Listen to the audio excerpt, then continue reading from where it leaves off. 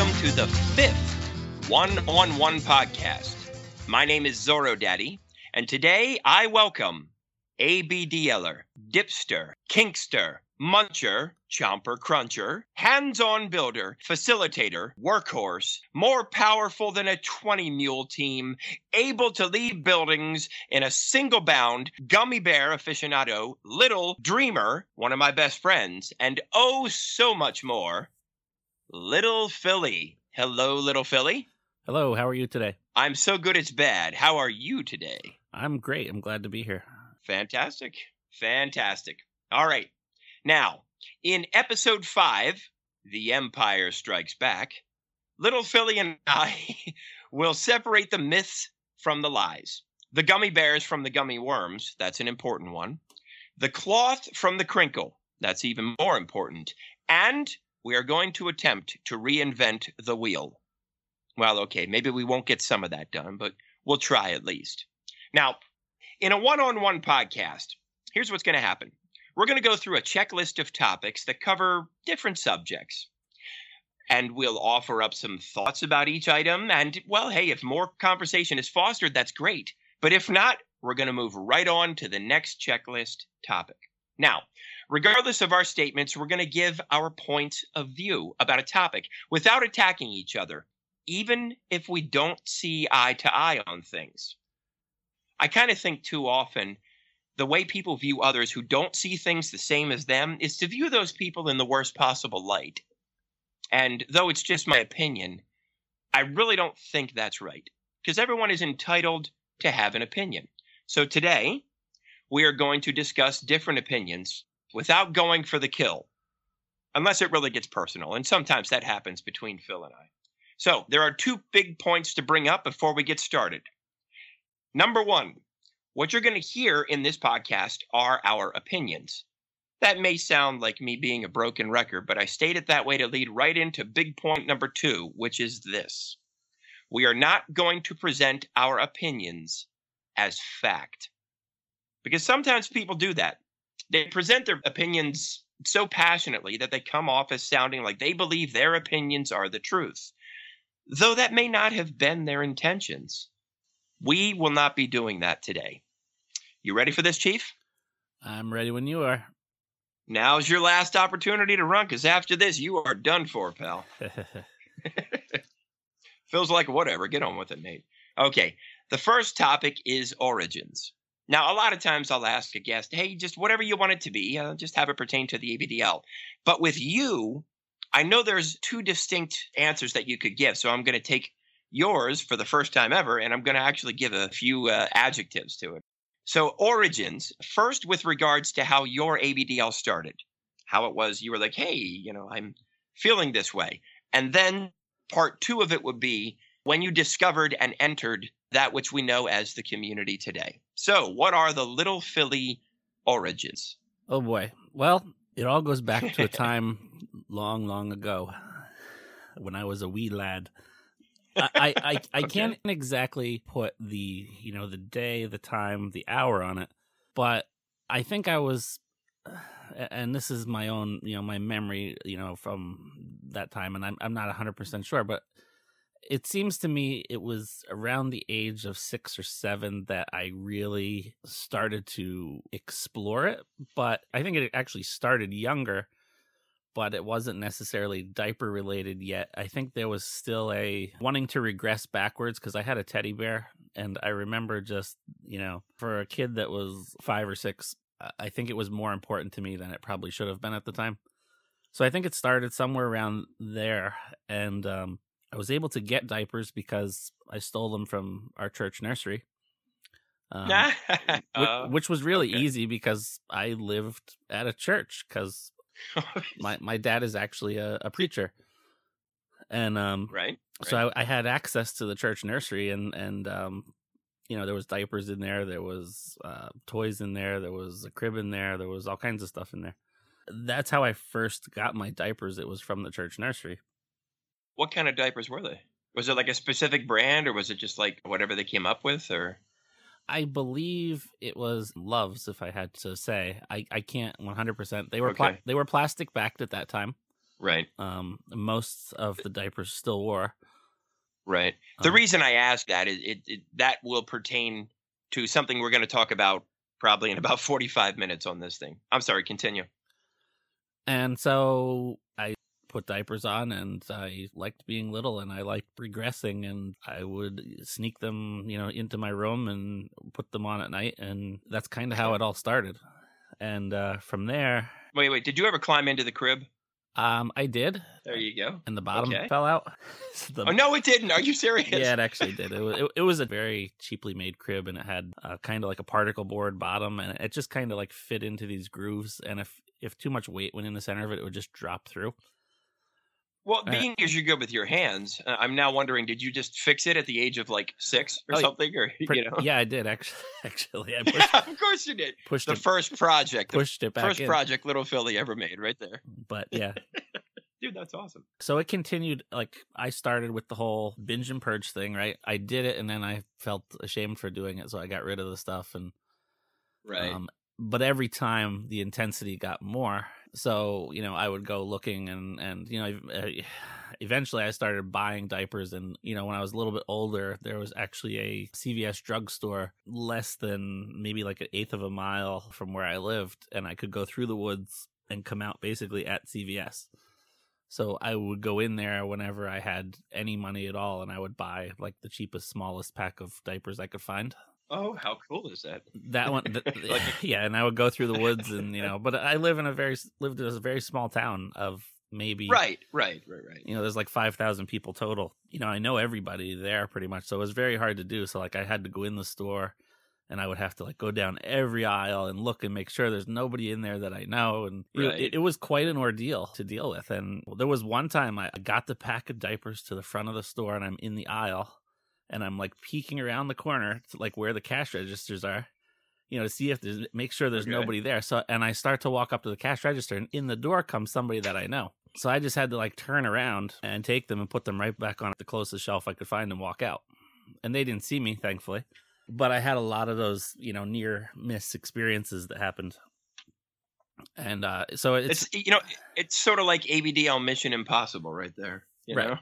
So I dealt with the whole binge and purge thing. That was tough, but I stayed with it. I never totally gave it up or anything. As I got older, I turned 16 and wanted to join the fire department. Oh. The fire department wouldn't let me until I was 18, but the ambulance corps had junior members that could start at 16. So I signed up and I joined that, and I took some courses in the whole 9 yards. But the reason I'm saying this is they had a computer there. And this is basically right at the birth of the internet. Okay. And we didn't have a computer at all at home, and we wouldn't for, many years later, but there was a computer there. And the internet had just come out and just became like a thing. And there was another member there who had an AOL subscription. And he gave me his password so I could go on the internet. Like and there was like nothing. There was like one screen that I remember of like things to go to. Like there was like almost nothing on the internet, but there were AOL chat rooms. And oh my! I found myself in a chat room, and I'm looking, and I'm not actually participating or anything. I'm just watching, what's going on, and I see people talking about diapers, ABDL. Mm-hmm. And that is where I found the community, and that is where I'm like, holy crap, there's other people out there. And that was at the age of 16. Oh my God. I know I have you by a couple of years, but that was actually still younger than me. I want to say for you that was like 95 or 96, somewhere thereabouts, or yeah, somewhere. Is that a bit early? Somewhere in that range. It would still be like another 2 or 3 years from me beyond that. It was like 98, I think, when I first stumbled across it. Okay, so that actually fosters 2 questions. The first one relates to exactly what you did with that. Number one, okay, there are other people. What are the thoughts going through you? What are the emotions going through you? And then what did you do with it now that you know something exists? Well, I mean, it took some of the binge and purge, the thoughts of being broken and stuff. It took some of that away, but not really. That wouldn't go away till quite a while longer. But it gave me a sense that, okay, I'm not the only person out there that likes this kind of thing. And I was there for a couple years that I was part of that. And, it was still the computer, the internet was still growing. And we didn't have a computer at home. I had very limited access to the internet. And I started looking at the same thing a lot of, young boys do, porn. Well, sure. And so we all get there at some point. You betcha. The curiosity, if nothing else. And we actually have a local adult bookstore, not local to my little tiny town, but like, a few towns over. There was an adult bookstore, and I looked in some of the magazines and stuff, and at that time there was articles about ABDL in there, and diapers, diaper fetishes, and so I found out more information there, and there was no real community, anything going on at that time that I knew of. I believe there probably was, I just wasn't aware of it. So by that time, I was old enough to drive and buy adult diapers because baby diapers didn't fit anymore. And of course, I went through the whole thing where you're taping 2 together or 3 together and trying to make one big enough to fit you, or making your own out of white trash bags, kitchen garbage bags, paper towels. You bet. But I was able to start driving, so I was able to access more stuff, but I still wasn't able to access people. Right. And that time would come, like as the, what's a good term for it? As connectivity on the internet blossomed, and as a lot of different sites come to be, suddenly we do have, even if it's just a message board, even if it isn't something live, like I recall a lot of conversations I would have. I always go back to the big one for me, daddysgirl.net. I would put something up on some thread or whatever, and it was a very archaic thread, and nothing fancy to it. I would put something up and I'd wait for a minute and then I'd hit refresh and somebody would have replied to it. Like chat rooms I wasn't really privy to yet. They did exist, but it wasn't happening for me. But I wanted to ask about binge and purge. You mentioned that. Now, there's a lot of folks that to this day go through it and they're into the adult years. You were mentioning having the binge and purge when you were a lot younger. What exactly did that entail? Well, I would actually acquire the diapers. I would wear the diapers. Then I would feel guilty about it and get rid of them and then try to not do it for as long as I could.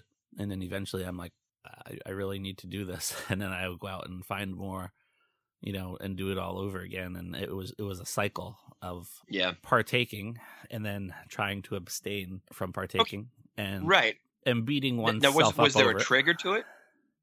A trigger, right, absolutely. A trigger to what? Well, a trigger to what would make you binge once again. Would it be walking through that nursery like on a Sunday morning, or no? I mean, was there something that fostered it? Like, hey, I need to do this again, or was it just a thought that came back? It just naturally was always there. It was always there. But as I got older, I could fight it more sometimes, and I actually went about 1.5 years without doing it at all. That's impressive. Which is a pretty long span, but I was miserable. Right. Well, okay. That I call an origins answer right there. That's really amazing. I almost want to call that a world record. 1.5 years, you're like, nope, it ain't happening.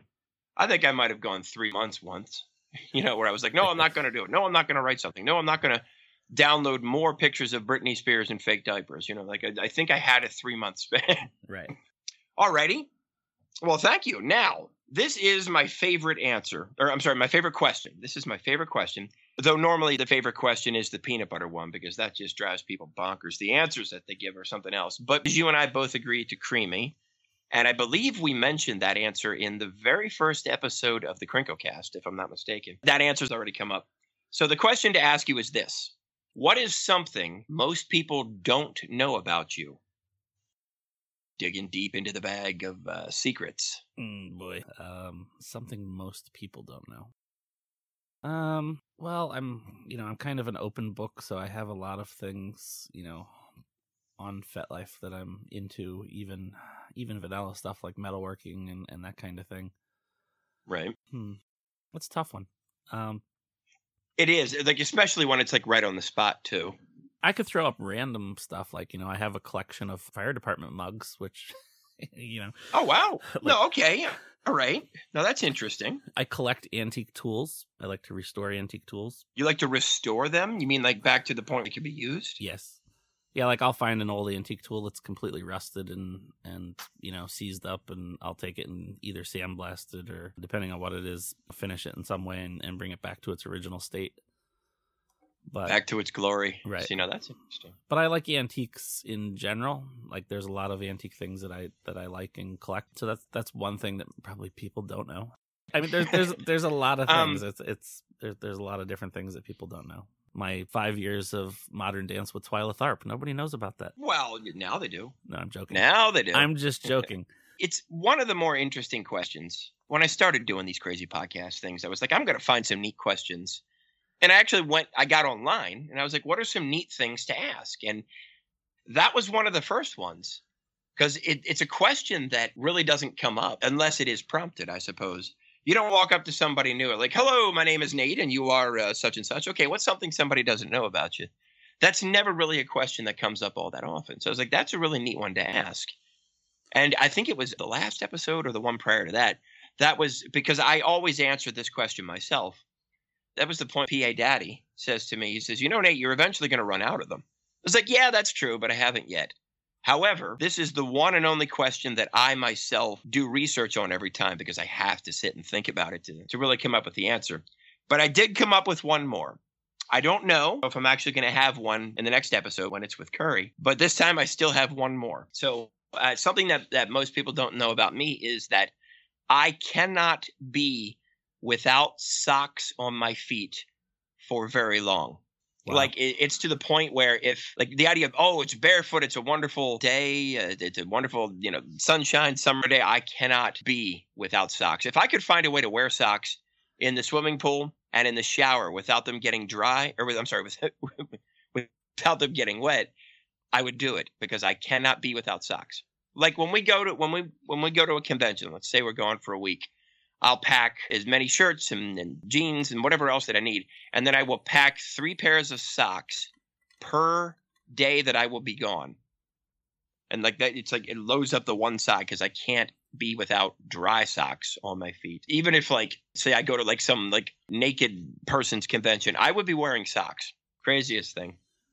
Alrighty. Now I'm going to put you through a little rapid fire here, Phil. Sure. Okay. Checklist topic number 3 is called Choose One. Alrighty, I'm going to give you a list of things here, 2 at a time. And what I want you to do is pick one. It doesn't necessarily mean you pick one you like more, but more often than not, I assume that's why you would do it. So I'm not going to say anything more. I'm just going to give you 2 items, and you tell me which one you want. Okay, here we go. Pepsi or Coke? Coke. Good man. This is why we're friends. Good job. Alrighty, vanilla or chocolate? Vanilla. Oh, I'm going to say there's no wrong answer. I understand that. But I'm going to say you're 2 for 2. Alrighty, here we go. Vodka or rum?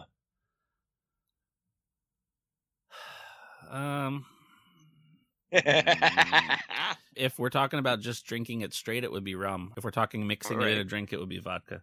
Alrighty, well then along those lines, bourbon whiskey or Scotch whiskey? Scotch. Okay. Sunrise or sunset? Sunset.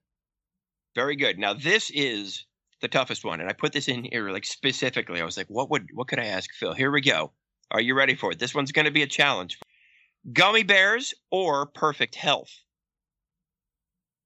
Jeopardy theme music playing in the background. I think I could give up gummy bears for perfect health. That's massive sacrifice right there. I'm impressed with that. I truly am. It is. Alrighty. This next one, obviously, I'm sure you could figure it would be there. Stallone or Schwarzenegger? Oh boy. I would have to say Stallone, to be honest with you. Really? Yeah. You're not just saying that for my sake, are you? No. Okay. Excellent. Okay. All right. How about this one? Having more time or having more patience? More time. More time. Very good. You need less patience if you have more time. I knew you were going to read into that one. Okay. Cookies or ice cream? If they're the right kind of cookies. Cookies. Cookies? Okay. Yep. And finally, pizza or chicken fingers? Oh, those are my 2 favorite foods. So, but if I had to, yep, that's why I put them in there. Yeah, if I had to live with just one, it would be pizza. Pizza's the perfect food. Very good. Alrighty. Now we're going to get a little philosophical, I suppose. We're going to dig deep into the depths of LittlePhilly. Here we go. What is a decision you made in life that you wish you could go back and change, aside from agreeing to be on this podcast? That can't be your answer. What's something, and it may not be something that went wrong. It's a decision that you made. I would have stayed in school. I dropped out of high school. I did later on go back and get my GED, but if I had to go back, I would have stayed in school and tried to get through it. GED. That stands for get her done, right? Pretty much. There we go. Alrighty. So stay in school, kids. You bet. Absolutely. Public service announcement. Staying in school. So, okay, to the flip of that, same idea, but to the flip of that, what is a decision that you made in life that you would never go back and change? That doesn't necessarily mean that you're happy with the decision that you made, just something you're like, heck with it. I'm not going back and changing it. Accepting this lifestyle and the community. You would go back you would never. Okay, so you would never go back and change it. Well, that's good. I wouldn't change Thank that. God. I would have to agree with that one. To this day, my roommate is one of my best friends, and then there's another one. They're both, some of them, they're niller guys. But aside from that, some of the deepest connections that I made, some of the greatest friendships that I have to this day, quite literally, are because I decided, you know what, I'm going to enter the community of this crazy thing called ABDL, and we'll see where it goes. And it's amazing. It continues to grow. It honestly, truthfully continues to grow. So I'd never go back and change that either. But while we're on deep thoughts, here we go. Checklist item number 6. What's the last thing you thought about last night before you went to sleep? And what is the first thing you thought about this morning when you woke up? The last thing I thought about was that I have to get up early for work. And the first thing I thought about when I got up this morning is, crap, I got to go to work. Okay. All right. So thoughts of the immediate. That makes good sense. That makes very good sense. Pretty much. Mine is actually the exact same thing every night. I wish it was something different, only because I am a sleeping disaster. Like, I literally set 15 alarms, and then also one of those that has the 2 little bells that dings. Oh, I know and this. I know this because I have slept with you way too many times to not know this. You were surprisingly gentle, and I thank you. I almost killed you the last time because your alarm went off like literally 30 times, and it kept waking me up, and I'm like, I'm gonna kill you.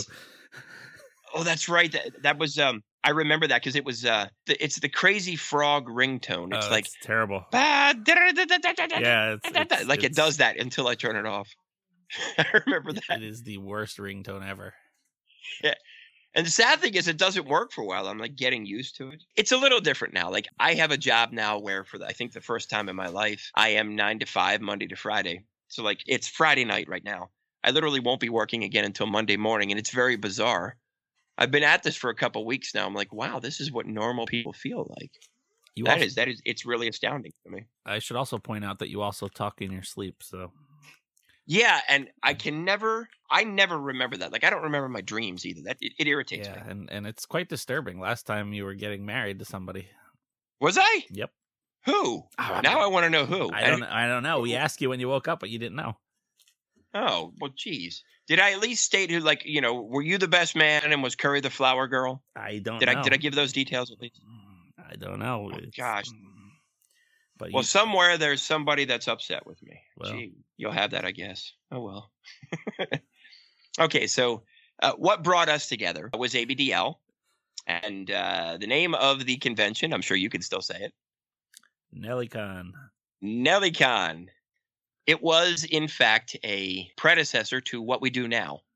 It's just what we wanted, the present day convention to be. That's what we brought our hearts to. The NellyCon wasn't organized the way that it needed to be done in order to make it become what you and Curry and a whole village of people have turned TC into now. But we had that in our hearts. I'll remember it that weekend.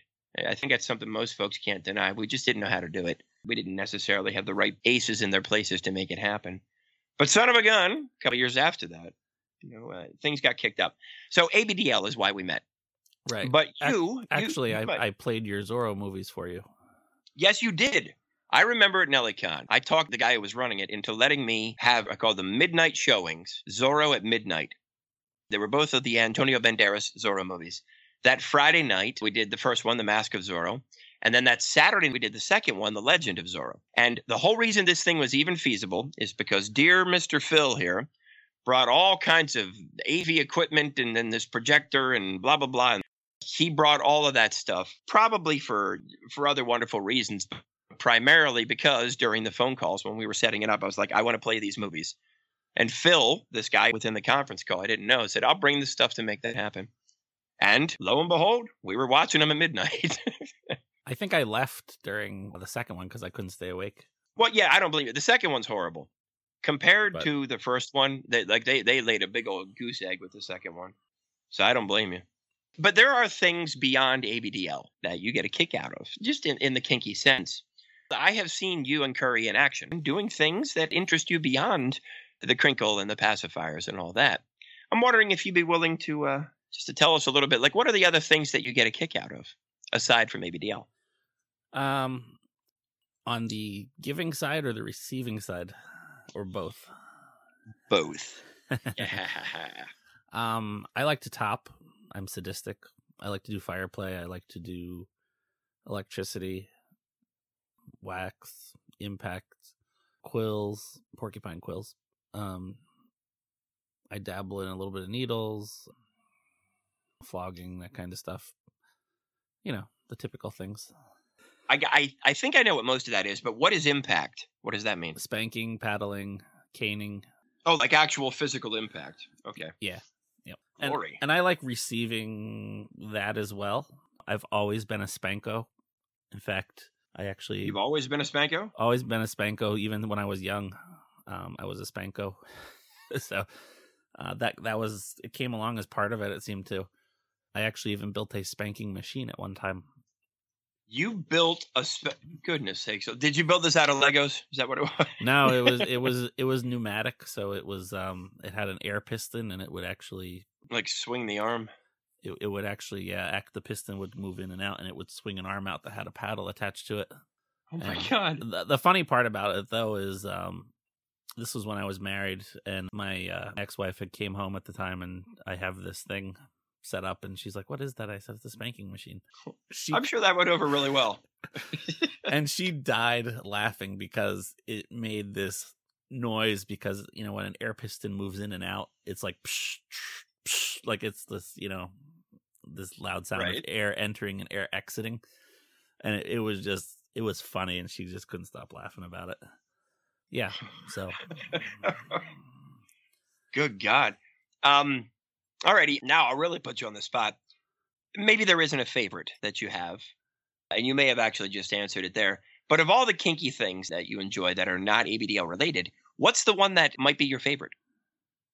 If such a thing could be classified. Is there one that's like, hey, I like this one better than all the others?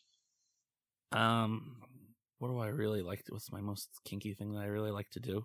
I have a guess, but I'll wait until you give your answer. I like to cover people in peanut butter and then roll them in black oil sunflower seeds and then tie them to trees in the middle of the forest and let the birds and the animals come and peck at them. Well, that's fine, but the big question is, did you use creamy peanut butter? Or chunky? No, not really, but I know a lot of kinky people are like, oh, that's a good idea. No, don't do that. No, probably not so much. Not probably really not so much. Smart idea, but no, if it's bottoming, I enjoy spanking and impact myself. Okay. If it's topping, probably fire, but Violet Wand is also right there. My goodness. I would have guessed the spanking. And the reason why is because I saw you take 160 swings from someone once, and you could have taken more, but I think she grew tired. Yeah, I've got myself in trouble a few times. I've been at some things, and some people were there, and you know they had some toys, and I'm like, oh, that's a really nice toy, and they're like, oh, do you want to feel what it feels like? And I'm like, oh yeah, sure, no problem, and you know, turn around and let them start hitting me with it, only to find out that these people are very well-known people who are very sadistic and very heavy players, and I wasn't aware of that at the time. So that's always been fun. And that's honestly been some of the best times I've ever had, is been stuff like that where I didn't know what to expect. You know, I think the best scenes that you can have in the community are those that are not overly pre-planned. Negotiated perhaps, but certainly not planned. Yeah. That does make sense, because suddenly then there's like, my head would say there's like an element of surprise, which probably adds to some feeling, maybe just like some mental mind fucking, if you will, mind melting, however you want to call it. But like, if you don't necessarily know what's going to happen, just that it's within these parameters, I could see how that would be something that folks would really crave in a situation like that, if that's something that's up their alley. Right. And, negotiation is very, very important in ABDL, BDSM. It doesn't matter what you're into. It's always very important. But, okay, Sure. There's a sure. But once you know what you're into, once you know the people that you are hanging with and playing with, some of that can go away, and that's when stuff kind of gets fun. Like, there are some people who are like, I have to open my toy bag and show you every single thing that I'm going to hit you with. I don't want to see everything you're going to hit me with. I don't really care. If you want to bring your 1976 Buick in and hit me with it, I'm okay with that. Like, oh my God. No, but I mean, honestly, I don't need that level of negotiation with somebody. But I'm not saying that someone else shouldn't have that level of negotiation. If you're a brand new person playing, you definitely want to have that level of negotiation. If you're going to get tied up to something and hit with something, you should see what you're getting hit with. You should see what they have. Don't just, say, well, I have a whole bag here of random things. Let me tie you up and I'm just going to start hitting you with them. Don't do that unless you've been well seasoned and you've been around and you know people and trust people. But it takes a long time to get to that point. Let me share one little story. I was at one time on a St. Andrew's cross, and I had what are called clover leaf clamps. Basically, they're nipple clamps, but when you pull on them, they get tighter. Oh. And I had those attached to my nipples, and they're on chains. They went through the cross, around the cross, and under the cross, and they were attached to a lower region as well. Holy Moses. And what happened was the person tickled me, and I wasn't ready to be tickled, or I wasn't, expecting to be tickled. I was expecting to be hit or something. And when I got tickled, it made me jump backwards, and they ripped from the lower region. Oh. Oh, yes. Oh. And they took skin with them. Oh. And this was in a dungeon. This was in a dungeon space, and there was not a lot of anything clean there, really. The only thing there that was clean was some rubbing alcohol, and we all know that rubbing alcohol can really burn on a cut. Oh, my. Well, let me just say, it burns 10 times worse. Oh. When it's on your balls. Oh, did you have a good time with that? Was that good for you? So I'm sitting here feeling the pain for you. No, it wasn't an enjoyable experience, but it was a story that I had to share. There we go. Now that I'm like preventing my spine from quivering a little bit more. You have mentioned the idea of negotiation. Okay. For folks, let's say, who have never negotiated, that means, okay, let me see what you're going to use on me here. But break it down a little bit more fundamentally. When you say negotiation, what does that mean? It's a conversation between two consenting adults who are going to do some sort of play. And, the conversation should kind of go like this. It should include figuring out what you're comfortable with doing, where you're comfortable being touched or not touched, what that play should include. If it's something like impact, what are you going to hit me with? Is there a safe word? What is your safe word? If you're in a dungeon space, if you're in a public play space, the safe word is almost always red. And if you say red loud enough, other people are going to come and stop the scene. If you're playing privately, it doesn't necessarily matter what your safe word is. But if you're out publicly and you're in a public dungeon, the safe word is almost always red. And if you say that loud enough, other people will come.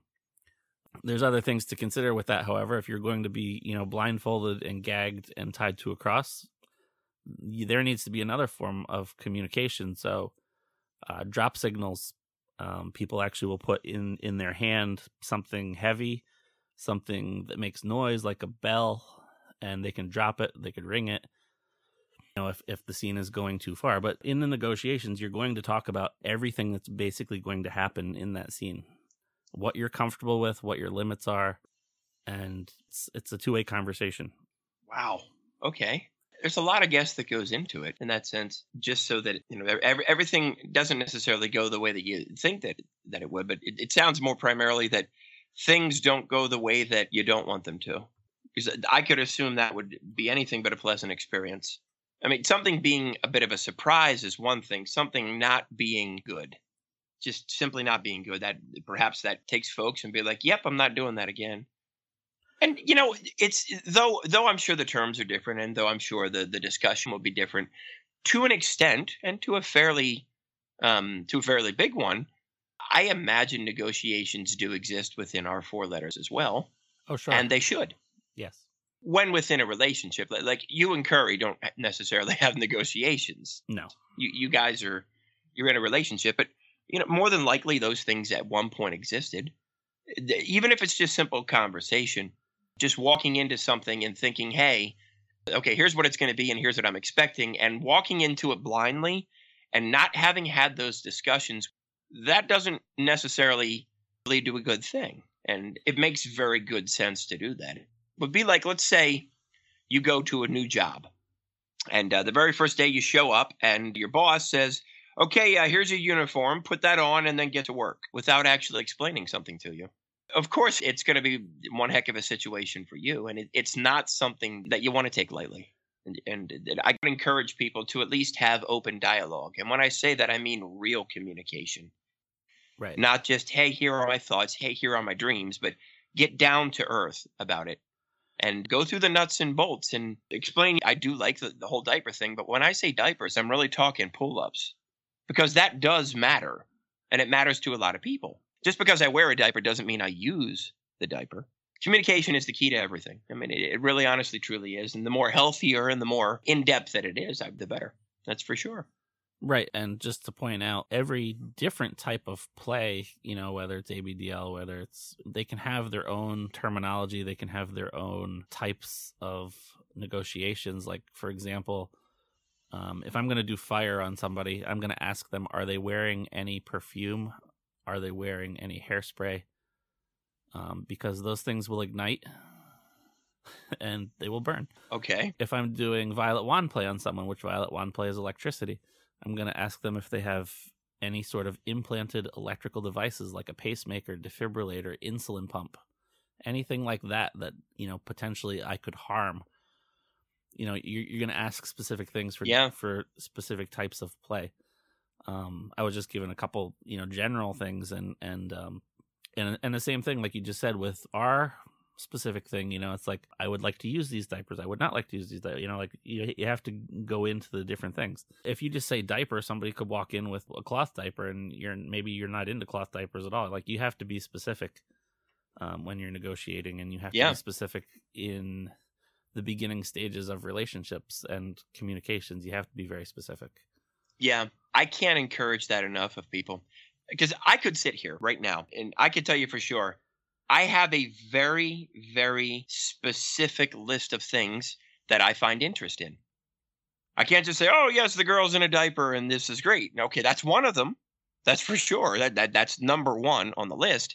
But there's a lot more to it. And everybody, just because there are no two people I've met who have given me the same origin story, some are similar, but it's always different. Everybody has specifics. Probably every conceivable thing about ABDL. Just for example, everybody not only has specifics, but they could probably add a lot of adjectives to those specifics. It's something that they can pinpoint down to the most finite of details, because they've sat and they've thought about it and they've looked it up and they've researched it and they've seen what other people are interested in. And they formulate things to the point where if they wanted to talk about absolute specifics with anybody, they have a plethora of things that they could talk about. So when it comes time to talk to someone, if you're giving just random statements like, well, okay, yeah, that's fine, just because you try to be the person that you think that person wants you to be, well, that doesn't make a whole lot of sense. I always make the statement that you're only ever going to be half of something that is perfect for you.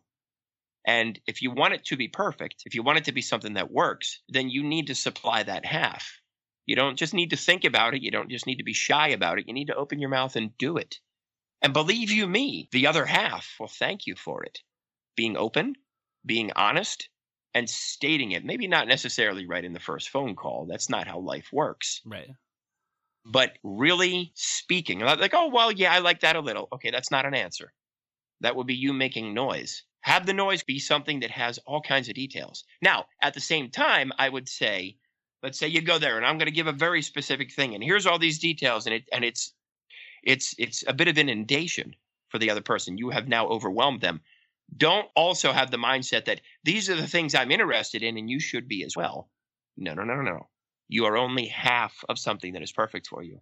But you bring all those things to the table, and the other person talks, of their specific interests, and that's where negotiation can be such an amazing thing. And it's all about communication. This is the perfect opportunity for me to plug my LittlePhilly 101. Yes, yes, yes. So there is a document that exists that's called LittlePhilly 101, which is basically everything there is to know about me as a little. I wrote that a long time ago, and I have since updated it continuously. And doing something like that is really good, because if you're going to get into a relationship with someone, if you're going to play with somebody, take the time, sit down, create your own, whatever your name is, 101.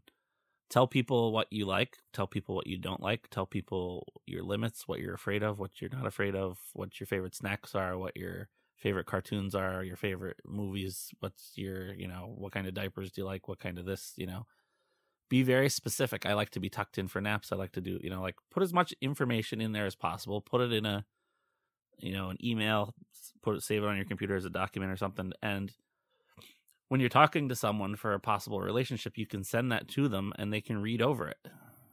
And they can actually see, oh, wow, there's all these things, And it's sometimes easier to send that as a document through email or what have you than it is even to sit down and talk about all this stuff. Like, you could put things on there that may be more embarrassing to talk about. So it's a good way to communicate. Yeah. And then ask the person that you're communicating with to do the same thing and have them send you a 101 on what they're all about. This is brilliant. That solves so many problems right there.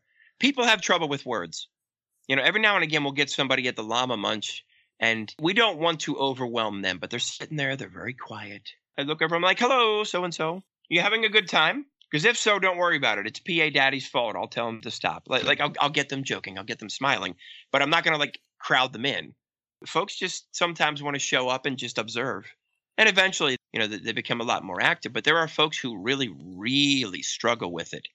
And what you just said right there, sometimes writing it down is a lot easier. And when you say, hey, you know what, possible partner, let's do this. And I wrote this down. I would throw in the thought that when you say, may I send this to you? And the person's like, sure, send it to me. Explain to them, this isn't something that I just wrote down a half hour ago. This is something that I have spent years writing. That way the other person knows that this isn't you in crazy mode. Okay? But there is such power to that. There are things like, I would even go so far as to say, what are the things that really annoy you? What are the things that you cannot be without? Oh, right. Don't put long lists. There, yeah. Like, if I were to write Zorro Daddy 101, I would write socks on it. I've got to have socks. Right. That doesn't really affect our, the daddy and baby girl within us, but that has to happen. Until I have socks, that's a problem. Right. Like, when I get cold, I've got to get warm. And I know we can go and be walking around. Okay, that's fine. But if I'm cold, that's something that really gets to me. And putting a lot of that information in there, sitting there, thinking about it, coming up with the wording, this is a great idea. And if you're somebody that struggles with communicating, but you've got all the love in your heart, here's a wonderful way to show that. And it's something that you're more than capable of doing, and you can do it at your pace.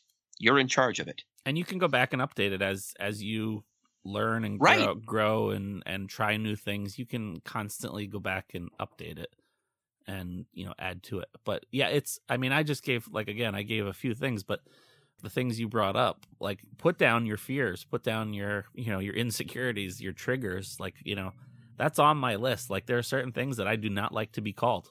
It's on there. There are certain things that scare me, as a little, that I don't want to be around. It's on there. That stuff's there. It's important. What are your, your security items? What are your things? What are your, stuffed animals' names? Your, there you go. That you can kind of information. Maybe even include pictures of the stuffed animals. Sure. I have learned that LittlePhilly does not like to be called Pookie Buns. Well, I learned the hard way. That depends on who's calling me it, Well, there you go. This is the highlight of highlights right here. I had other stuff coming, and we'll get to it, but my God, this is so awesome. The 101 idea. With your permission, I'm going to write about this. I'm going to put a blog posting up on ZorroDaddy.com, and I might even post it in the TeddyCon group and maybe the Llama group and a couple other places on FetLife. This is so freaking awesome. It's brilliant. It resolves, because there are people with so many social problems. And my gosh, like they're like, I tried and here's this and here's that. And people, I would assume people that have social problems don't like to be told or reminded that they have social problems. But here is a way around every conceivable roadblock. You have absolute control of your ability to be social with someone because it is how you do it. It is how you write it down. And as you've stated yourself, things change about you. You've learned this, you've learned that. And update this document when you people write it. Update it.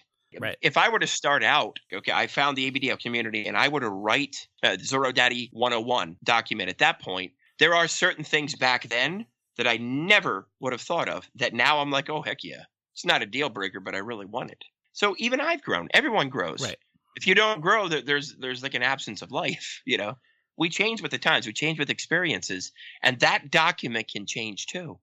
This is brilliant. This is absolutely brilliant. Right. And how you communicate will change as well. This might be a neat idea for a class, perhaps at some sort of convention of the future. It's a really neat idea. It's fantastic. Like really breaking it down, really getting to the nitty gritty about you and then presenting it in a manner that is healthy. Right. Maybe just writing it all down and having it in front of you, that'll make people have the ability to write more easily. And that'll help when you get onto social media. Obviously, you have to be able to communicate like that. This is awesome. And I was one of those awkward people in the beginning. I couldn't talk about these things. I couldn't say the words. The words could not come out of my mouth at times. That's true. You honestly didn't make much noise to start. I didn't, and I couldn't talk about these things, and I couldn't ask somebody to do these things for me. Like, I couldn't say the words. Like, going back to when I was married, my ex-wife did not really appreciate the diaper part of things at all. Okay. She was okay with some other stuff, but not really that part, and she wanted me to go seek counseling to a therapist. So I said, okay. I said, I'll go see a therapist, and we went to see the therapist and we sat there and I could not even tell the therapist what it was we were there for. And I had to, she actually had to tell her because I couldn't say the words. The words could not come out of my mouth at the time. And that all changed. And actually that therapist was one of the people that really helped me change. And, the therapist actually looked at me and she's like, well, I think you're okay. I think there's something wrong with her. So, oh, gee. But no, realistically, and the therapist was like, you should embrace this and go with this. And this all happened around the time of NellyCon. And that's what changed it for me. Things that I could say now, I never, ever, ever could have said then. Well, I'll tell you what, this in itself might be worth having an entire podcast episode about.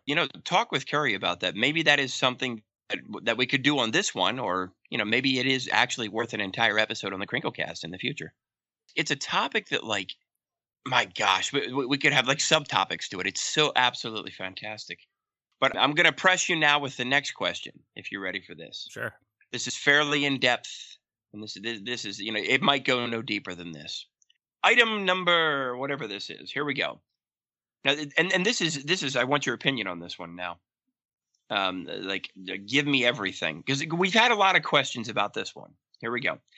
Having so many diaper choices from so many different diaper companies, tell me what happens to your brain when you even think about all of the possibilities of diapers that are out there. It is something that you have a level of passion in, and I do too. I try to collect one of everything just to say that I have it. It's amazing right now how many different choices there are, and one of the things that I was always worried about growing up, especially as the baby diapers changed over from plastic back to cloth back, was, will there still be crinkly diapers at some point? For a while, they were all disappearing. Even the adult brands had all started switching over to cloth back. And we were hoarding diapers. Like, a lot of us hoarded them because we didn't know if they would exist in a couple more years. But now, with so many companies out there, you can have whatever you want. And I mean, they're on Amazon even. I mean, there are ABDL diapers on Amazon Prime. You could have them next day. So we're in a great place at the moment when it comes to that. Yeah, that might actually segue into a discussion we were having, which in itself might actually be a really great lone theme for an episode. The things that formulated us, the things that gave us our specific interests. things that might have just sort of been the trend, or might have been the TV commercials, or might have been what was the norm, I suppose, when we were younger in life. I think the question we were talking about the other day was how much of that has actually made the interests that we have now. I'm trying to think of the example that we were using then. We were using a peanut butter example. And I'll be honest with you, there's only one peanut butter that I eat, and that is Jif. That's the only peanut butter I like. If you bring me any other peanut butter, I don't want it. So how might that relate then to ABDL? You brought up a good example already. While pull-ups are nice, I don't really find much interest in them. I don't wear diapers myself, but when I put a girl in a diaper, I want her to crinkle. Right. But if that outer shell is gone, because here's the thing, there are a lot of folks now that are in their 20s and perhaps even in their 30s. And I don't even remember when some of those baby diaper companies decided, hey, you know what? We're going to go to the cloth back. Which actually, if you want to explain that, I wonder if a lot of folks understand the reason why some of those baby diaper companies did that. One of the reasons were mothers were complaining because when they were holding their babies, the diaper was against their arm and their arm would sweat. A lot of people wanted to get away from that, so the cloth back is the way they got around that. But cloth back diapers are actually still almost the same thing. There is underneath that cloth layer, there is still a PE backing on them, so it actually still is a plastic back diaper. But they have added a layer of what looks like cloth, and it's not cloth, it's actually just more plastic, but it's a non-woven plastic, so it appears to be soft like cloth. And it doesn't sweat as much. It doesn't perform the same as a solid plastic backing does. Right. What's the company that does preschool as the diaper? That's ABU. That's ABU. Okay. If I remember this, and correct me here if I'm wrong, they would come out with the preschool diaper, and the first version of it, if I'm not mistaken, was cloth back. That is correct. And then some folks were like, hey, what's happening here? And I think then they did make a plastic back version of it, right? That is correct as well. Okay, so now you have all these ABDLers. They're in their 20s, maybe even in their 30s, like however it ranges. And whatever it was that some of those baby diaper companies said, hey, yes, moms, we hear you, and we're gonna attach the cloth to it. Now suddenly you have a lot of folks who really aren't interested in the plastic back because they are perhaps remembering something where that was what they wore. I'm not saying they remember infancy, but let's say when they stole diapers, or perhaps they had a younger sibling and they had access to diapers. The diapers that they had access to were cloth back, which now kind of translates into what it is that they are interested in. I'm wondering how much of that is the case. Like the term pull-up, that's one specific brand. I almost want to say they have that term patented. Yes. To whatever extent, but like because I don't know if it's Pampers that calls them easy ups or training pants or whatever the case may be. Like that term in itself, even the word Pampers, that's sort of woven into people's minds, the things that they prefer. And I almost want to say that's why I never get the same origin story. And I kind of think that's awesome. I don't ever want us to all be the same. I think that would be boring. I referred to it at one point in one episode prior as I called it, wouldn't it be horrible if we all were stormtroopers, if we all were exactly the same? All things that individualized us was gone. I kind of think some of these gatherings and conventions and everything else, it would be very strange just to see everybody, being the same about it and having the exact same interests. There's a sense of individuality that we all keep, and perhaps that came from changes along the way, things that were common when we were in our younger years. I don't know. Well, maybe that's the case. Maybe it isn't. Well, that brings up the advertising, and it's not necessarily what you were raised in, but it's what you were raised around as you got older and saw on TV, and maybe your brothers or sisters, like siblings, had whatever those diapers were in the house. It's not necessarily what you were raised in, because I actually think I was raised in cloth diapers. I don't think I was raised in disposable diapers at all. But my love is of disposable diapers, not cloth diapers. Because I don't remember back. Okay, I don't remember back to being a baby and whatever diapers I was in. I have no idea. Okay, that nursery that you had access to. Yes. Did it just strictly have disposables in it, or was the cloth option there? No, those were disposables. Only disposables. Yep. Okay. And that's what I remember at a remembering age, that was the diaper of the time. And then the commercials, they played into that, and that was one of my my thoughts on the advertising, how advertising helped shape us in a way. Pampers is a big one. Like, I'm still a Pampers fan to this day. I collect vintage Pampers boxes and vintage Pampers stuff, whatever. The advertising that they had, they were showing diapers not as the the rough part of diapers where it's, messy diapers and blah, blah, blah. But they were showing diapers as this is, if you love your baby, you're going to buy them Pampers, Right. It's like the peanut butter. Yeah. Choosy moms choose Jif. That is, Jif's slogan. It's been their slogan for quite a while. God forbid if a mom buys me Skippy, I'm going to be like, don't you love me anymore? Because you bought me Skippy. Why? Like, what did I do to deserve this terrible peanut butter? There's a lot of things that have been marketed to us that we don't even realize, and they stick. I think a lot of it, too, is the amount or the number of times that we see it. And it doesn't necessarily mean that you have to just watch TV. Like, if you're not paying for YouTube, when you get on there, hey, I want to watch this Christina Perry video. And before that can actually play, I have to watch this thing about Wix.com. Like, I could tell you a lot about Wix.com, but from like the 6 seconds of it that I had to watch every single time in advertisement prior to whatever the YouTube video was. So like, but when you see things and when you hear it enough, it does stick in. Like, for instance, I have a relative who works at a hardware store, and they just switched over to, I believe it is Ace Hardware. Okay. And this is in this past couple of years. So I was having dinner, and this relative says to me, tell me what you know about Ace.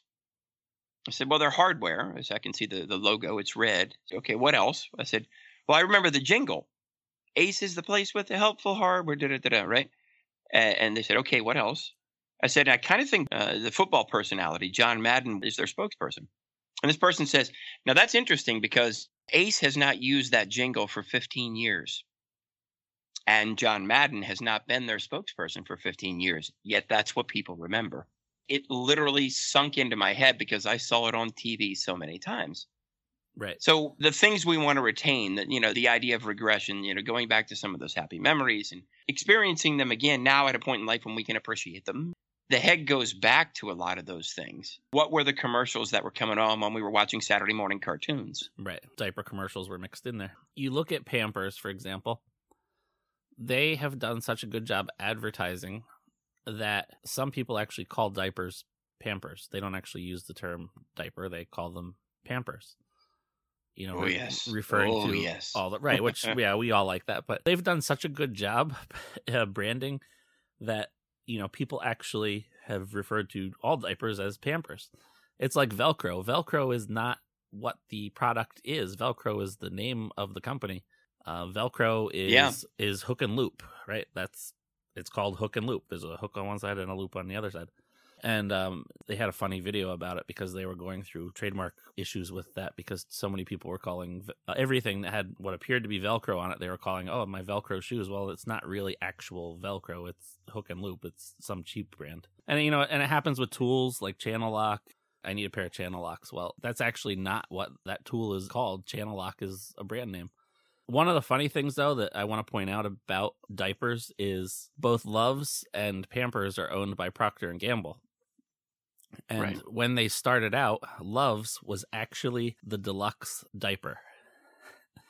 They thought Love's was going to do better than Pampers were going to be, and Pampers were actually the value line.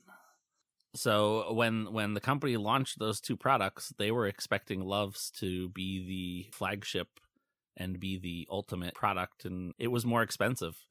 And Pampers were cheaper. And at some point, Pampers, were selling like hotcakes, and people were so hooked on Pampers. Maybe it's the name itself, pamper your baby, Pampers. And it stuck, and it went bigger than Love's ever did. And then Love's became the value brand. And it's still that way to this day.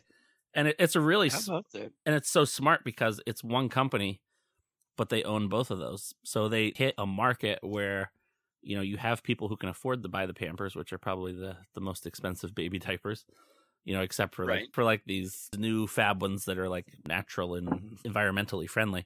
Those cost a fortune. Sure. But, as far as the main brands, Pampers is probably the most expensive.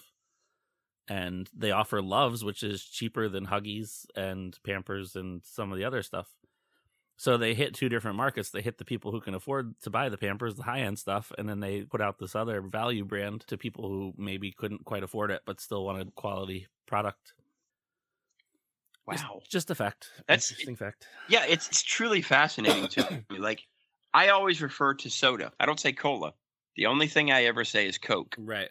That's really fascinating. That's my God. Look, we should sit down. We should seriously sit down at some point make out a whole list of these things and totally do an episode about that as well. So that's actually like the last two. Yeah, we got a whole bunch of podcasts in the future. But here we go. Okay, earlier you mentioned that you do have interest in antiques. Right. So along those lines, what are some of your hobbies when not building furniture and fostering events of our dreams? What are some hobbies of LittlePhilly when LittlePhilly is just doing the Phil thing? Everything that has to do with tools. Just tools and okay. So no, I love. There's a recurring theme. Okay. I love metalworking. Metalworking is a thing that I just love to do. Love to be in the shop. Love to do machining, lathe turning. Like I miss my lathe. I don't have it where I'm at right now, and it's in Pennsylvania. But just being able to take something and make something from a solid chunk of material and be able to turn it and shape it and come out with a part. It's a really satisfying thing to do. Now, aside from metal, I do woodworking.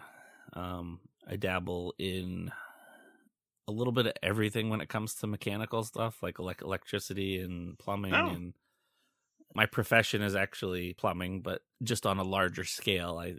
I work with water mains and fire hydrants and, a lot of large scale stuff. Those are some of the things I love. I love cigars. Enjoy a good cigar. Oh, yes.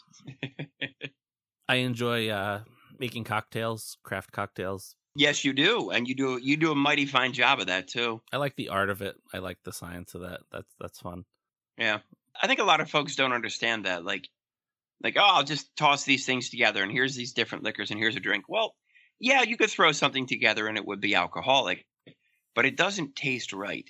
It doesn't taste how it's supposed to taste, and it doesn't taste as good as it could taste unless you actually use the right ingredients, particular brands perhaps, and if you're also using the correct amounts.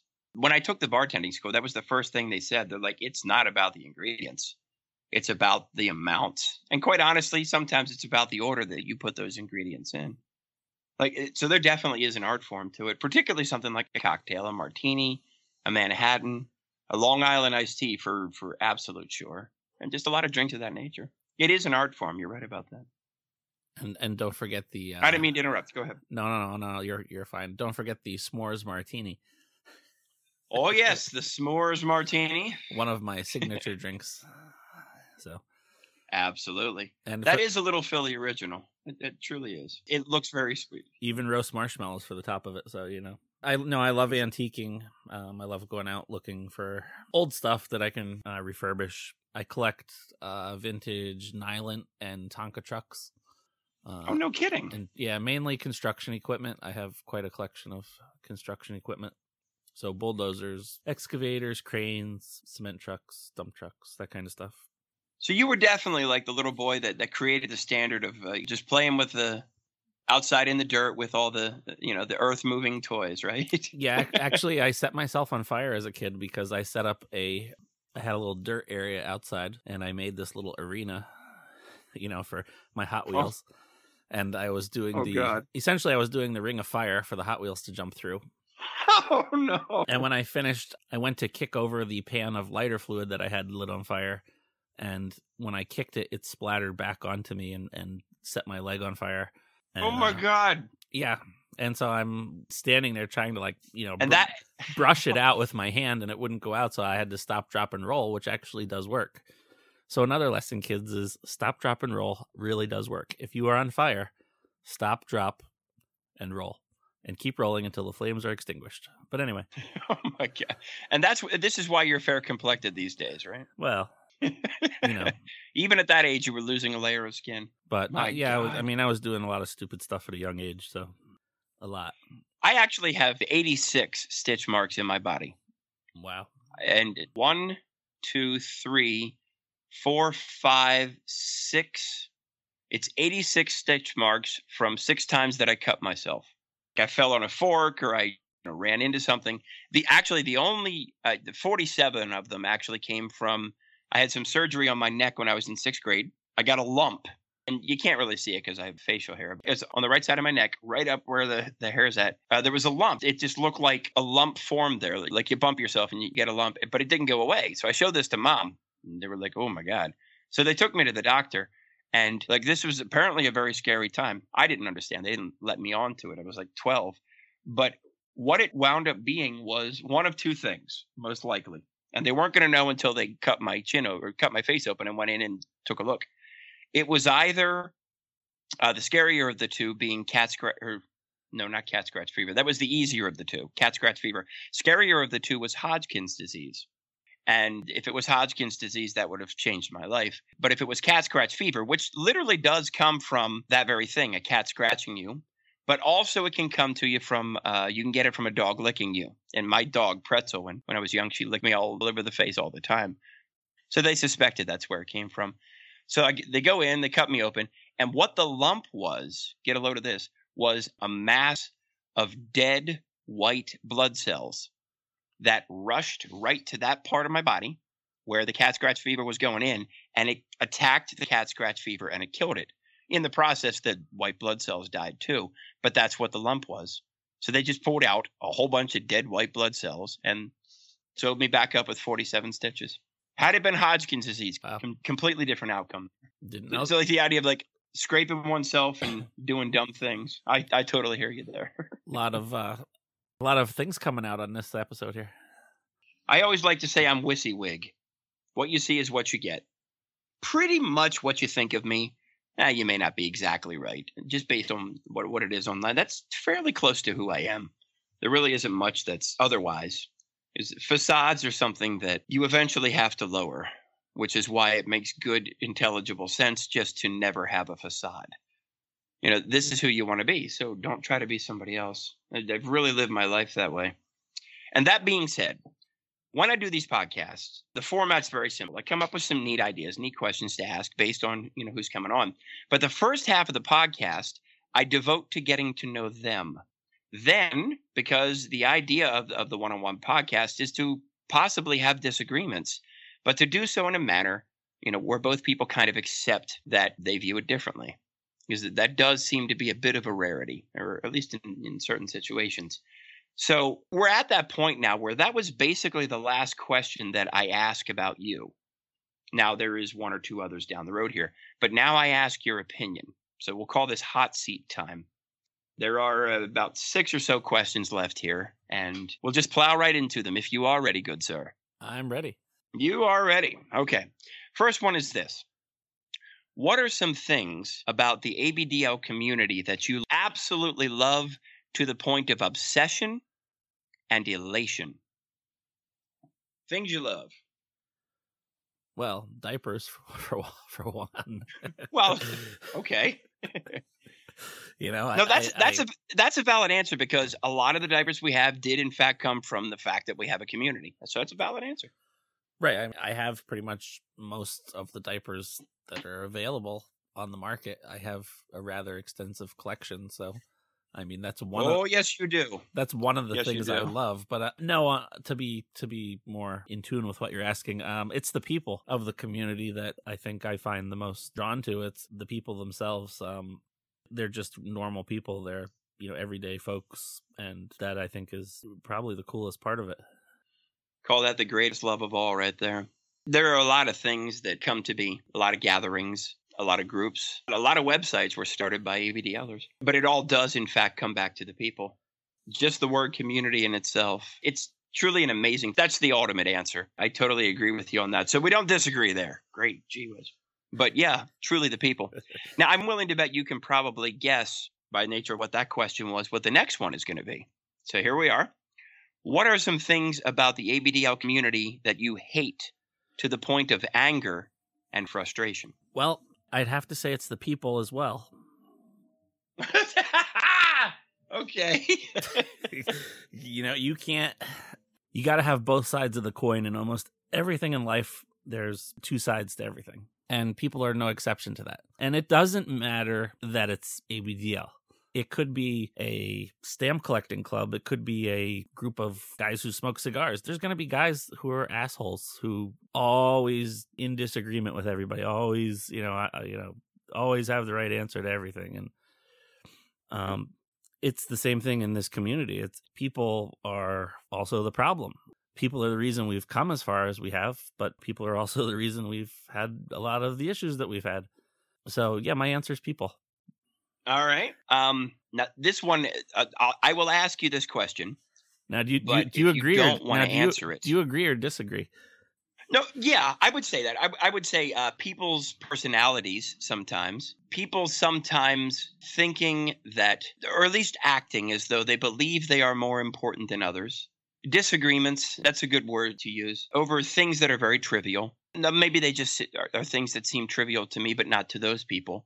But I think a lot of people not recognizing that, there's a time and a place. And you need to understand what the correct time and place is to air a grievance. Now, there are things that do happen where people are like, okay, I got to put a foot down here.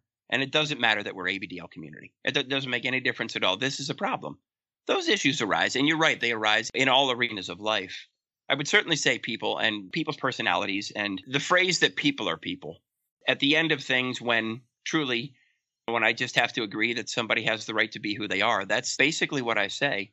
And I truly believe that people are people. What is important to that person is not important to me. And that's not always the case, but when it is the case, it is the case. I still respect that individual, even if they make it hard for me to respect them. And I respect that individual's right to have the point of view that they have. But I would truly agree with that one as well. Well, let me add something to that. One of the things, the common misconceptions, shall I say, especially with new folks that come into the community, is that we all need to be friends and we all need to get along and be absolute best friends and hang out together. And no, not at all. That is so far from the truth. We are all different, okay?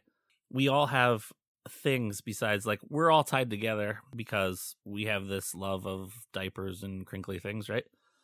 But if that is the only thing that you share, there's not a lot of depth there. And, like for me and you, for example, we share other common interests and things. That's how we have conversations. And if you look at a lot of our conversations and most of my friends in the ABDL community, when we have conversations, it's not really about diapers or about little stuff it's about other general life crap that, because we can relate on multiple levels. Yes, it's nice to know people who are in the community and kinky and who share this one similar interest. It's nice to know them. They're acquaintances. They're people that you know. They're people that you can be friendly with. But it doesn't mean you have to be their absolute best friend and that you have to, go hang out with them. You're going to find where you fit in. A lot of people think, oh, I found this group and now I fit into this whole thing. And then all of a sudden they find out that there's these little groups of people that are, and we call them cliques sometimes, but it's not even necessarily a clique. It's just, here's these people who connect on multiple levels in other things, and they form this group of friends, right? And that's important for people to understand. You're not necessarily going to be everybody's friend. And, that's something I just wanted to add to that. We definitely must know each other because you just gave me the perfect segue into the next question. I'm going to use the word clique, basing it on the negative connotation. Like, this is a clique, and stereotypically the belief is, a clique won't let you in. Or a group of friends give off that impression sometimes that they're not approachable. That's probably a fair way to put it. So along those lines, how would you say groups can prevent themselves from falling into that negative connotation of, we're a clique and you better not approach us?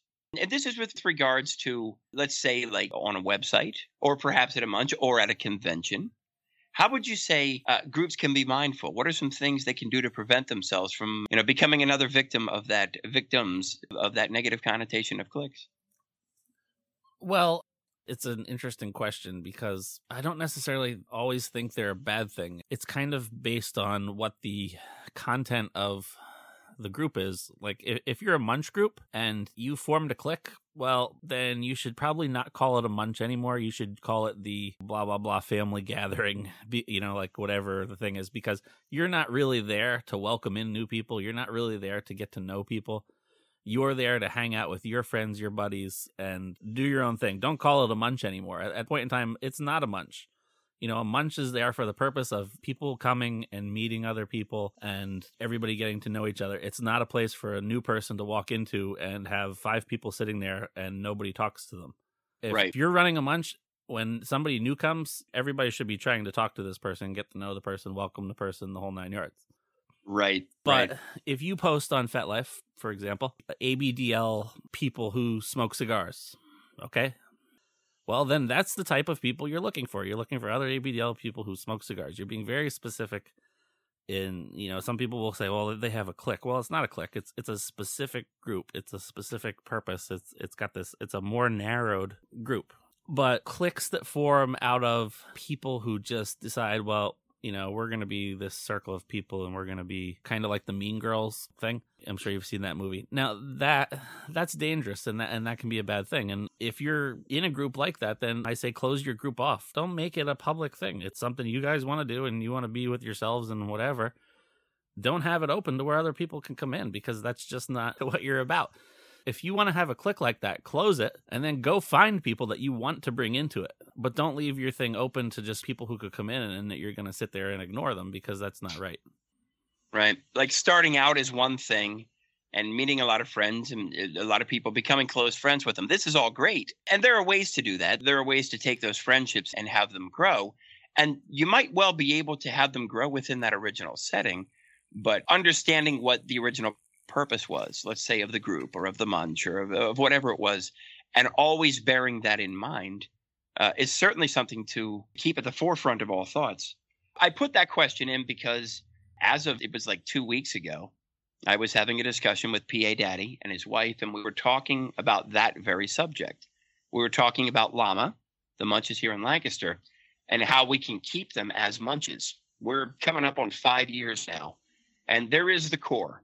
You have the people who are there all the time. And when you see them, because it's not just once a month. We meet every 2 weeks. And when you have that core and when you're constantly communicating with them, yeah, there's friendships that grow. They grow deeply, particularly because PA Daddy's really good with technological things. I'm calling him a lot, or at least early on, that's what it was. It's fostered a friendship now. But we had that discussion, like we took a look at ourselves as the llama munch. What can we continue to do to make it something that is wide open? And, we took a look at, here are the common things that happen. And there was actually a change that we made where, when somebody new comes aboard, there's a particular way that we make certain that they do get involved. And it's based on their comfort level. It's recognizing, okay, this person needs a little bit of time to get comfortable. Whereas, like it was 2 munches ago, a guy walked in, said, hello, folks, my name is blah, blah, blah. He got the ball rolling. He sat down, got right into conversations. That isn't always the case. But we need to recognize for folks who may not necessarily come in and say, hey, yeah, what's happening? How do we keep that munch open? How do we keep that munch from having that negative connotation of clique? And 5 years into it, we have refined a couple of things just to ensure that the whole reason we started is still the reason we're doing it now. And that's actually the reason I put that question in there. Maybe there's nothing wrong with your group. Maybe you're not a clique. Maybe you got it all there. But every now and again, just take a look at things and view them objectively and see what is the truth of the moment. There's nothing wrong with taking something and tweaking it and fine-tuning it and keeping it what the original intention was, because the original intention is a good thing, and it's something never to be lost. Right, and that's something sometimes the munch leader is going to have to sit down with the people that come to the munch and say, listen, this group is becoming too much of a clique. We're here to welcome other people. When other people come in, you're supposed to be welcoming them and remind them that, hey, you were in that spot at one point in time. At one point in time, you were a nobody. You were absolutely nobody. You were just some person who walked in and sat down. You were a nobody. And you have to kind of remind people sometimes of that. Otherwise, if it's a munch and stuff, it can get like that. It can get cliquey. But there's also some responsibility that falls on the person coming to the munch. You can't come into something either and sit there and don't say a word and don't try. Because that also happens. And the same thing, like if you're going to an event. If you go to an event and you stand against the wall the whole time, and then you leave the event and you go on FetLife and post, it was a terrible event, I had a terrible time. Well, you had a terrible time because you didn't put anything into it. You have to put yourself out there as well. Again, it goes back to there's two sides to the coin here. It's never a one-sided thing. There's always two sides to something. So you get out of something what you put into it. Yeah. I'll tell you, this many years into it, when I see somebody new walk in, that feeling I get, it's the greatest feeling. And speaking of great feelings, this is a question that I will read to you the original wording, but I'm going to change it a little bit, just so it's not necessarily so broad. The question was, what's the greatest challenge about an ABDL relationship? But let me personalize it a bit more because that's a very broad question that has no answer. So the new question is this. What's the greatest challenge about your ABDL relationship, aside from staying still when Mommy Curry changes your diaper?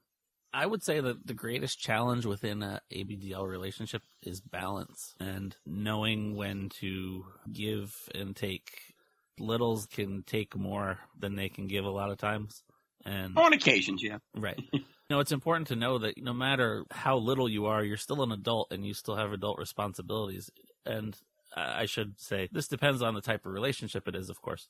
If it's just that, well, that's a little bit different. But if you're in a relationship that's more involved, then balance is very important, because if you're constantly taking and never giving back, somebody is eventually going to wear out. And people are not the Energizer Bunny. Real life is not like that. There's a lot of people who get hung up on, I have to do this, I have to have that, I have to have a crib, I have to have a nursery, I have to have all this stuff, blah, blah, blah, blah.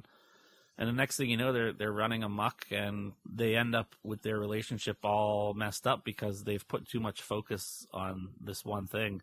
I love the community. I love diapers. I love the whole 9 yards, but it's not the only thing in my life. It's definitely not the most important thing in my life. My partner is the most important thing in my life. And that's what people need to understand, and people need to keep that in mind.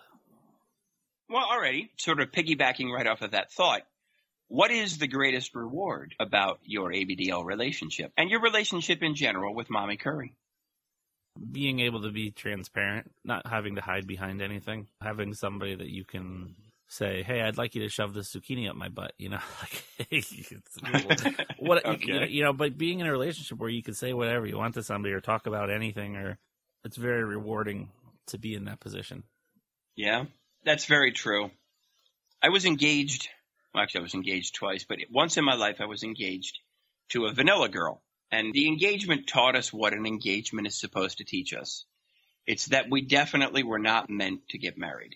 The point of an engagement really is to take a little bit of time and think more seriously about it than ever before. Is this the one to marry or spend your life with? So that engagement came to an end. Now, I remained friends with that girl, as I have with all of them, except for one. And I would then not get into another relationship of any kind for 7 years. So I was 25, ended the engagement, ended the relationship, and then I would not get into another relationship until I was 32.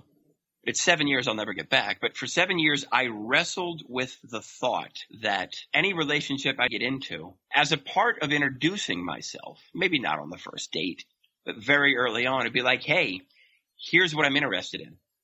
Okay. Now, at the time, I had written a couple of things, but it was just random stuff I put up online. I wasn't self-publishing things and writing entire books. And even at that moment, quite honestly, Zeke and Lily, I hadn't even dreamt them up yet when I met that person at 32. But I decided, okay, it's got to be somebody. Now, luckily, that person she became an ABDLer after that. And every relationship since then has, in fact, been with an ABDLer. It's this enormous secret I'm never going to have to reveal to them because it was on the table when we met. And quite honestly, the table we were sitting on either side of existed because of ABDL.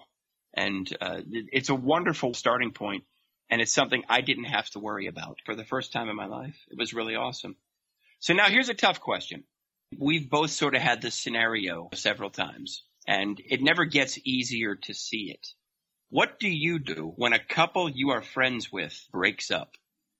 Because it tends to put a lot of people in a really tough spot. So what is some advice you could offer up to folks who have been in that scenario as well, or who may become in that scenario in the future? There's a lot of different thoughts on that, and it depends on what kind of friends you are with them, and was there one that you were more a friend of than the other? Just because you are friends with someone in a couple doesn't mean you have to remain friends with both people in the couple. It's one of those things. There's a lot of different possibilities there. I don't think you should try to get involved in it, for one. I think you should stay out of whatever it is and kind of just allow things to settle down and see where they fall. It doesn't also mean that you should turn your cheek from people completely either. It's a tricky situation. It kind of depends on the relationship. Obviously, if you're friends with somebody and you're really good friends, the fact that they break up with their partner, it really shouldn't affect your friendship. It doesn't mean you have to keep being friends with their partner, but if you want to keep being friends with their partner, that's okay too. Sure. It's a broad question. There are a lot of variables that could or perhaps don't get thrown in there. It also has a lot to do with, though you do want to reach out to both of them and be like, hey, I realize this has happened to you guys, but we're still friends. Keeping that possibility of communication, keeping that channel open. But then ultimately, if you were friends with both of them and only one of them contacts you and the other doesn't, well, you really can't twist their arm. Maybe, a portion of the breakup has to do with them moving on and being selective. As a couple, they were selective together. Well, now it's going to be individual. It's going to be the one and it's going to be the other. This has happened a couple of times. I like to at least be a sounding board for them. Because I think a lot of times when somebody feels something and they feel it deeply, and I'm not innocent of this either, we tend to splurge how we are feeling online. And sometimes when we do that, it doesn't necessarily come off in a really great way. It can be a little bit too much, and people see, my gosh, this person is hurting, and they're pouring out their soul, and they're doing it online, and it's because they're hurting. Others may look at it and be like, oh my God, get over it. I tend to look at it as the former. And when somebody contacts me, I like to be someone whom they can vent to. Started off saying, let's keep this confidential. Let me give you the ability to say what's on your mind without you getting onto a website or Facebook or without you getting on somewhere and venting your mind there. We'll continue to talk, especially if you actually understand what it means when I say confidential, meaning you don't go running off and, oh my gosh, I spoke with Nate and here was it. Well, if you do that, we're not talking again. But I like to give people the ability to talk about how they're feeling and to make a little progress each time. I always encourage that. Like, vent to me the same thing you want to vent to me. Do it 100 times. But every single time you do it, there is progress you need to make. And if you can't figure out what that progress is, don't call me. Not until you know what it is that you're going to get out of saying it yet again. And there is always purpose. Right.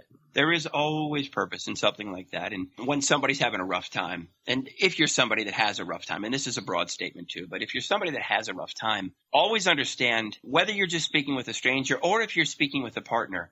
Actually, we both know him. Life at 200 miles per hour once made a statement to me about this. He says, somebody who has a problem, who comes to you with the problem, they should never heap more than 50% of their problem on your shoulders. And if they're just dumping it on you, he says, that's when you got to say, okay, hold up a minute. I'll help you with this, but I'm not going to fix it for you because you cannot fix other people's problems. You really can't.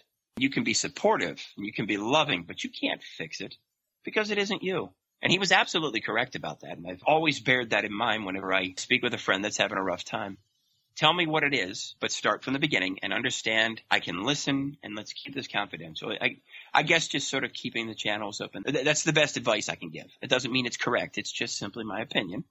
But yeah, so dear Mr. LittlePhilly fella guy, sir, I am going to put this right in at the end.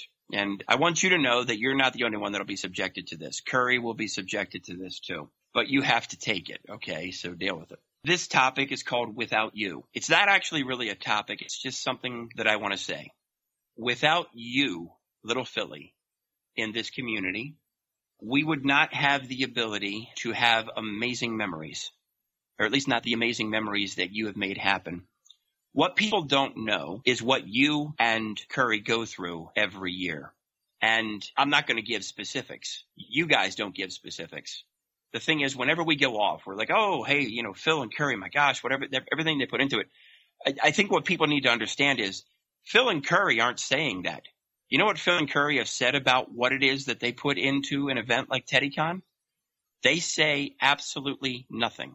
And the reason why is because they are doing it for one reason and one reason only, so you guys can have a convention. But without you, Philly, without you, there would be no TeddyCon. Without you, there would have been no Zorro movies at midnight. Every single moment since the day I met you, you have always been someone who gives. And you give until the point that it physically hurts you. And then, when you are completely drained and exhausted, you dig down deep. You find a way to come up with just a little more gusto within you so you can give a little bit more. You never stop giving. You are one of the most altruistic human beings I have ever met in my life. And all of it may have just come to be because of happenstance. Maybe it was because of a Northeast PA Littles group that I tossed you in charge of and then ran away. but ultimately it is because of you. That group grew, and then you started another one, and then you have the Teddy Munch, and you bring everybody to Knoebels, come to Knoebels, and here's all of this food on this grill, and here's all these other condiments, and here's all these other things, and then, hey, maybe there's a picnic at the end of the summer, and all of that stuff came out of your pocket, and it came out of Curry's pocket, and you drove a long friggin' distance. People don't drive up to your backyard. You go through all the logistics. You go through headaches that no human being in the world should have to go through.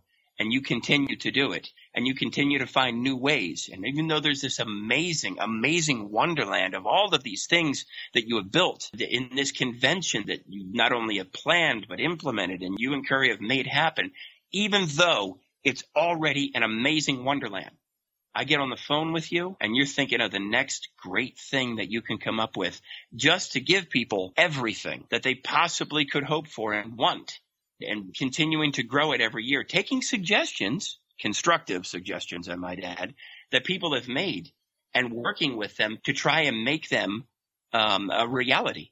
Maybe not every suggestion is possible, but if it is possible, with a bit of help from God Almighty, you will somehow find a way to make it work, even when it is at your expense, even when it is something that has somehow made you have to give something else up, you will do it. And without you, not only do I not have one of the greatest friends I have ever had in my entire life, but this community, though it would still exist, would not nearly be as friggin' awesome as it is.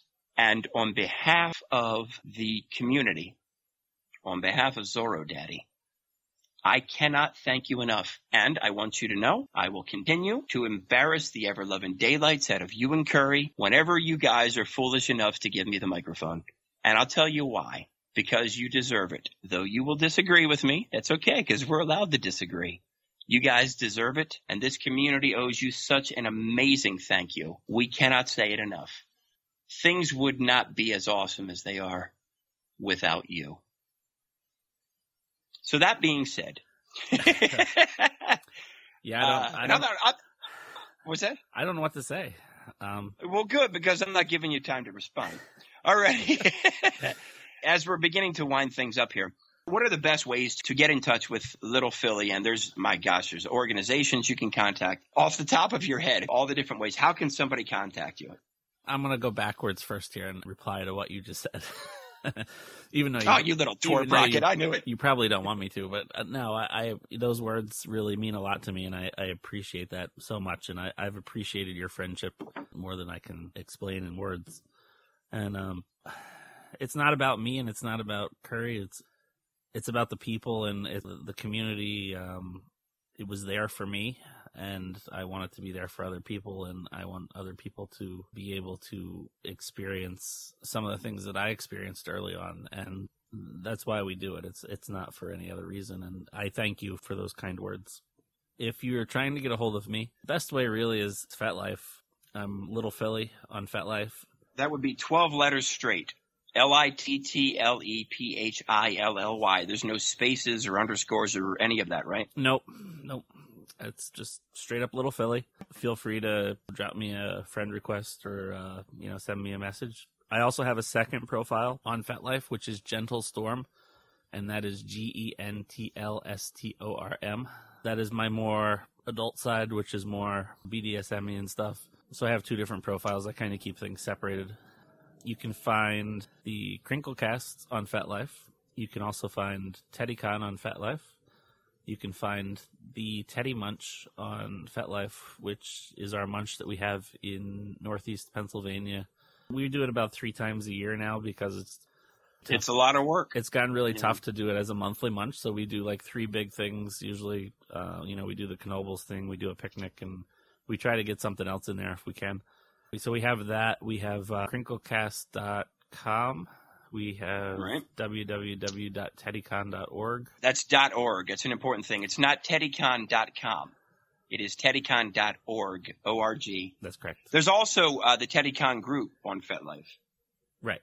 And there's a TeddyCon profile. Is that correct? That is correct.